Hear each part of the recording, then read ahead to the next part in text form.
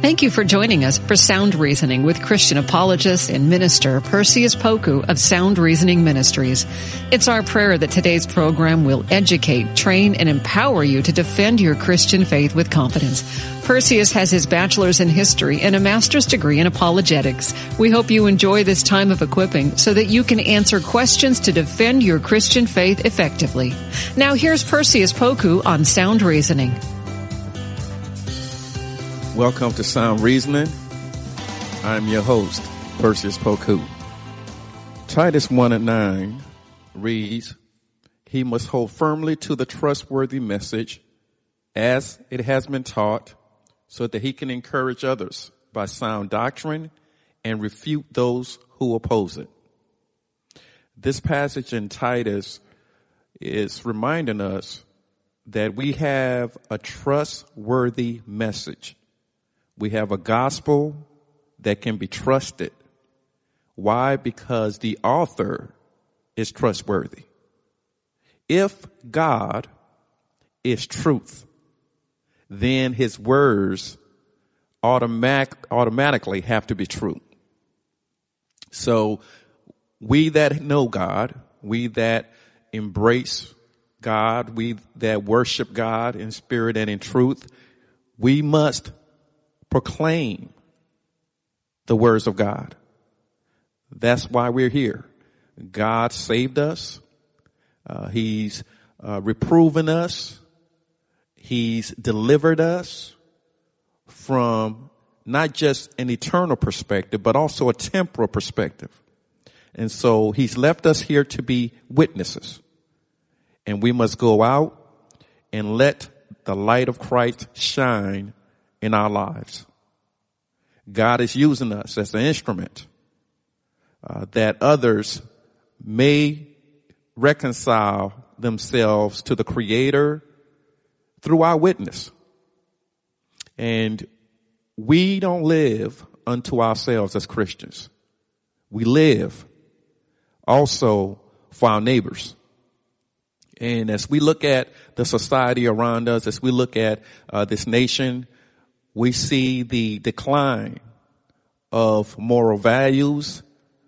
We see the depressed attitudes and emotions of those that are considered leaders and moral examples.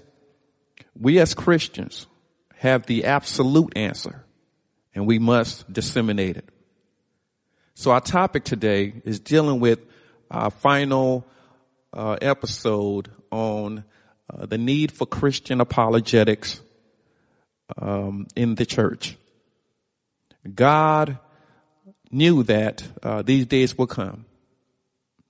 He knew that men would become lovers of themselves, refuse to hear his wisdom, be led astray by seducing words. God knew this day was going to come. And then he warned us to not be moved by every wind of doctrine that pops up. There are many entities, many organizations, many people that profess to have the truth. But if what they're saying is not consistent with the scriptures, we have to reject it. On our previous episodes, we talked about this logical term, the law of non-contradiction. And the law of non-contradiction basically states that two opposite statements cannot be both true at the same time in the same sense. So let me give you an example. To say that Jesus is the only way is not the same as saying Jesus is one of the way to salvation. Those two statements are contradictory. Jesus is absolutely the only way to the Father. If you want to see the Father, you have to come by the Son. If you want to go to heaven, you must come through Jesus. But in the world, you have all of these variant philosophies and theologies about getting to heaven. right? The pluralists say, doesn't matter what you believe or who you believe in, you can get to heaven. But the scriptures tells us that getting to heaven is an exclusive offer. You can't get to heaven through Buddha. You can't get through heaven through Islam. You can't get to heaven through any other entity or person, but by the name of Jesus Christ. And so as Christians, we are called to rightly divide the word of God and to give the world a wholesome perspective on establishing a relationship with the authentic God and to proclaim his message. We said that apologetics is not apologizing for anything. We're not saying we're sorry for being Christians.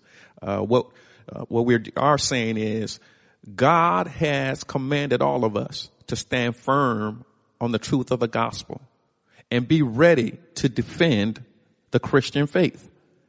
And by defense, we're talking about giving an answer to each man or woman, boy or girl, that have a sincere question about our faith. People want to know, why is it that we go to church? People want to know, why is it that we show mercy? Others want to know, why is it that we exhibit love towards our neighbors? People want to know why we don't use certain words. People want to know why we pray so much. People want to know why we give 1/10 of our offering. So all of these are legitimate questions, and as Christians, we must respond from a Bible-based perspective, not necessarily what others have told us, but what does the scripture say? And through the scriptures is where we receive our marching orders. So the word apologetics, as we said in the previous episode, comes from the Greek word apologia, which means answer. Be ready to give each man or woman an answer, a reason for the hope that lies within you, and to do it with gentleness and respect. So we need to give an answer for why we do the things that we do. As 2 Timothy 1:13 reads, what you heard from me, keep as the pattern of sound teaching with faith and love in Christ. So the teachings that were delivered to us from the first century through the apostles, these teachings we are to hold firm on and not compromise. And we talked about truth and the nature of truth. Truth is not based on what's popular right now. Oftentimes, those running for higher office would do commercials about, well, the majority of people believe this, or the majority of people polled have said this, that, or the other. Well, truth is not based on polling. Truth is not based on graphs. Truth is based on what God says and what God has given us. God, being truth, has given us a template for us to follow.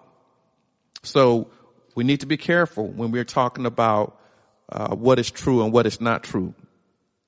And as such, God has given us specific teachings in terms of the Bible that we as Christians must uphold. Why do you believe what you believe? This is an important question that all Christians must answer. Why do you believe what you believe? And sometimes we're put in a situation where we have to go and talk to someone else of faith that has wisdom for us to get clarity on a topic. We as Christians, for an example, believe in one God who's revealed himself in three persons. One God who's revealed himself in three persons, and we call that the Trinity. We as Christians, we believe in the physical resurrection of Jesus Christ. Unlike the Gnostics, who profess that all physical things are evil. We as Christians believe in the physical resurrection of Jesus Christ, as demonstrated by the Apostle Paul, 1 Corinthians 15. He appeared to individuals after the resurrection, at least 500. We as Christians, we believe that we are justified through faith, Ephesians 2:8 through 9. Ephesians 2, verses 8 through 9. Then we as Christians, we believe in salvation alone through Jesus Christ, not through Buddha, not through Allah, not through New Age thought. We are justified. We're saved through Jesus Christ alone, our only mediator. We as Christians, we believe that the Bible is the inerrant Word of God. That means free from error. 2 Timothy 3:16. Then we as Christians, we believe in the reality of sin and the need for atonement through Jesus Christ. There are many ministers who have chosen to no longer preach the Bible.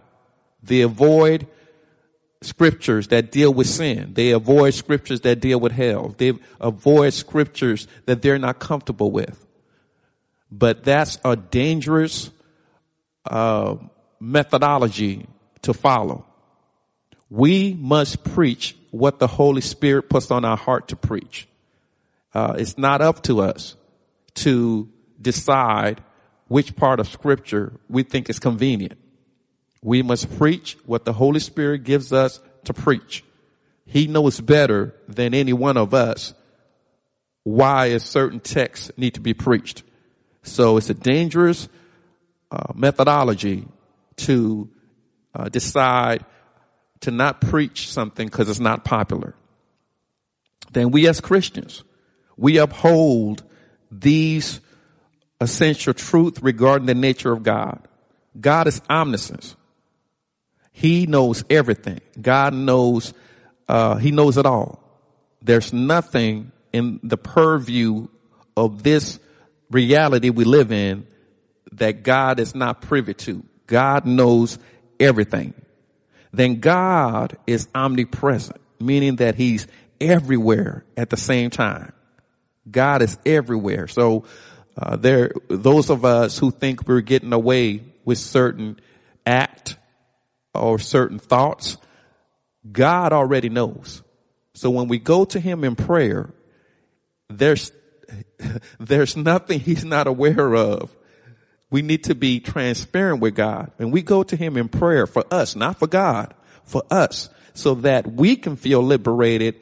Once we are contrite and we confess our sins to Him, God can absolve us of our sins due to our sincerity and authenticity. And once He's forgiven us, we need to forgive ourselves and move on. Then God is omnipotent, meaning that He's all powerful. God is all powerful. God doesn't just have a little bit of power. He has all power. There used to be this theological discourse regarding is there a mountain too big that God could not lift? It's comedic. Is there a mountain too big that God could not lift? First of all, God created everything. He spoke and things came into existence. No, there's nothing that's impossible for God outside of His nature. Everything God does is in harmony and consistency with His nature. So there's no mountain that's too big or heavy for God to carry. Mountains exist because of His utterance, because He spoke it into existence. So that is something for children to debate over. But in essence, in reality, there is nothing that's consistent with His nature that God cannot do. And this is good news because many of you that are listening are going through challenges. Many of you are dealing with job loss. Some of you are dealing with relationship, spousal issues. Some of you all are dealing with children issues. Some of you all are dealing with retirement issues, dealing with paying the rent, dealing with paying the mortgage, struggling with paying your tithes. Some of you all are dealing with bouts of depression. Some of you all are dealing with sexual issues. But regardless of what our issues are, I promise you, God can help. And God will help if we turn our face to him. God has people around us. God has people that are available for us to talk to if we need more help in depth. God has provided resources. If he doesn't meet our needs directly, God can meet our needs indirectly. He's a good God. Then, what are the benefits of practicing Christian apologetics, especially on the local level? Apologetics is essentially a handmaiden to evangelism. So as we go out and we share the gospel, the time will come when someone asks you, why? Why should I follow your Jesus? Why should I put my trust in this Jesus that you talk about? And when we get the why, if they're not trying to be argumentative, if they're sincere, God is going to hold you accountable for your response. So as we evangelize, the question starting with why will pop up. Oftentimes it's because of the culture we live in, right? This culture of I can do what I want to do. I have many options out there. Why should I limit myself in having fun? All of these questions arise when Christians try to witness. So when we are trained in apologetics, we are more ready to handle these questions in an acceptable way rather than leaning unto our own understanding. Now let's talk about some of the questions that arise when we go out and attempt to share the gospel. So for example, some have asked, where do we get the Bible? Right? Many of you have these nice leather-bound Bibles, and they were published through, for example, Zondervan or many of these other Christian publishers. But that's not where the Bible came from. There's a book by the late Dr. Geisler. It's called From God to Us. And when you read the book, it shows you how the Bible was transmitted, meaning God spoke it. God inspired it through the Holy Spirit. Men wrote it down, and we are beneficiaries of what we call the Bible. So we need to be able to give the historicity of how we got the Bible in its present form. We have to talk about Old Testament manuscripts. We have to talk about New Testament manuscripts. And if these words are foreign to you, or if you don't know the role of manuscripts, you should, because it'll help you to see how our Lord and Savior have preserved his own words up to this point. Then people ask about, what about the lost books of the Bible, like the Gospel of Barnabas, Gospel of Thomas, the book of Enoch, and so forth. These are questions that Christians have to be ready to answer.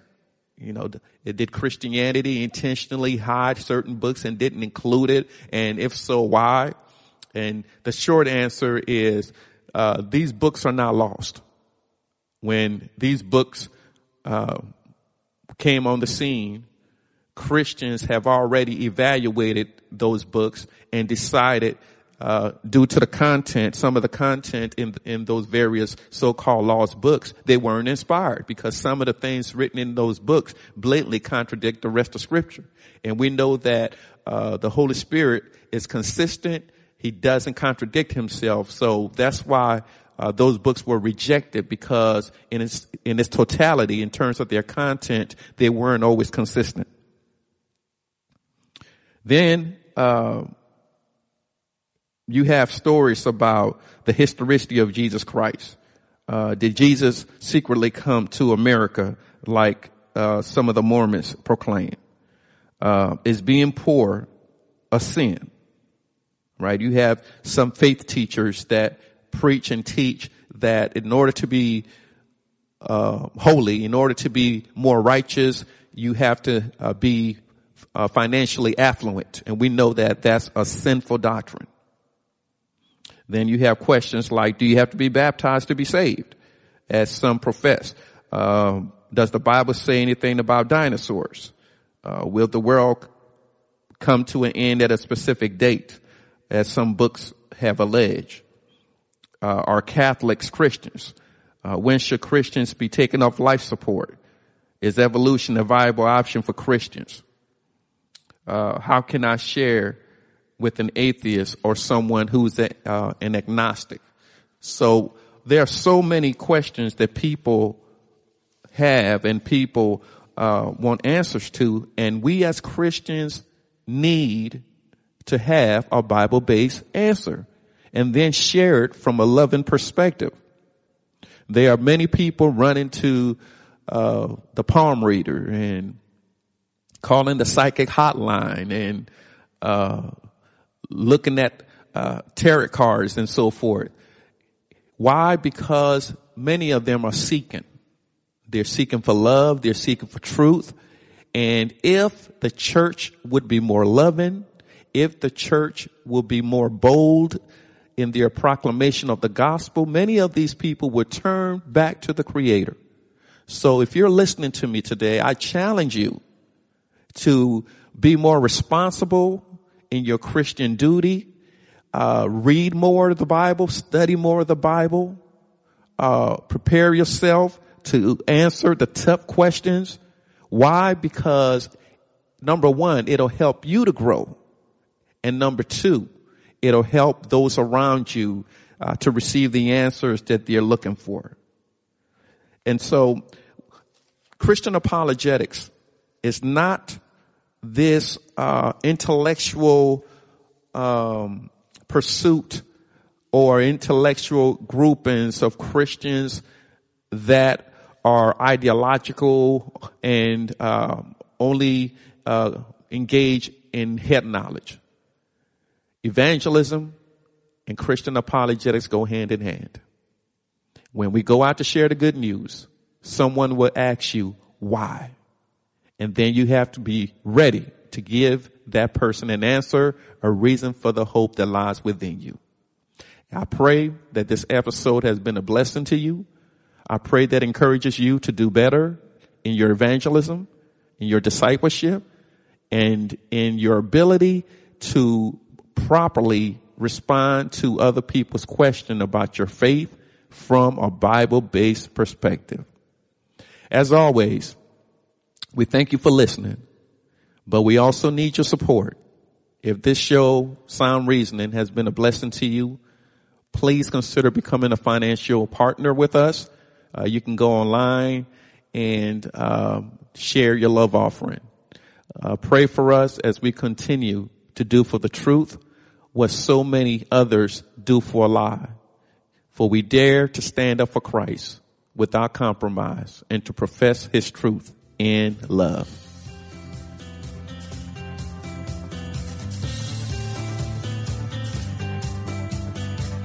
Thanks for listening to Sound Reasoning with apologist and minister Perseus Poku from Sound Reasoning Ministries. It's our prayer that today's lesson has equipped you to share and defend your Christian faith with boldness. Sound Reasoning Ministries offers training in apologetics, biblical studies, and systematic theology. Join in on discussions on Facebook at Sound Reasoning Ministries. For more information about the ministry, to send an email, ask a question, or support the ministry, visit online at srministries.org. That's srministries.org. Listen again next week at this same time, and remember, Titus 1:9 says, hold firm to the trustworthy message as has been taught, so that you can encourage others by sound doctrine and refute those who oppose it. Sound Reasoning Ministries, srministries.org. Everyone wants to change the world. Capital Ministries is doing just that, one heart at a time, by creating disciples of Jesus Christ among political leaders in the U.S. and foreign nations. For more than 25 years, founder Ralph Drollinger has written Bible studies specifically for public servants. Study along with us and learn what the Bible says about capitalism, communism, abortion, same-sex marriage, and other contemporary issues. Subscribe and follow us at lifeaudio.com or search Capital Ministries on your favorite podcast platform.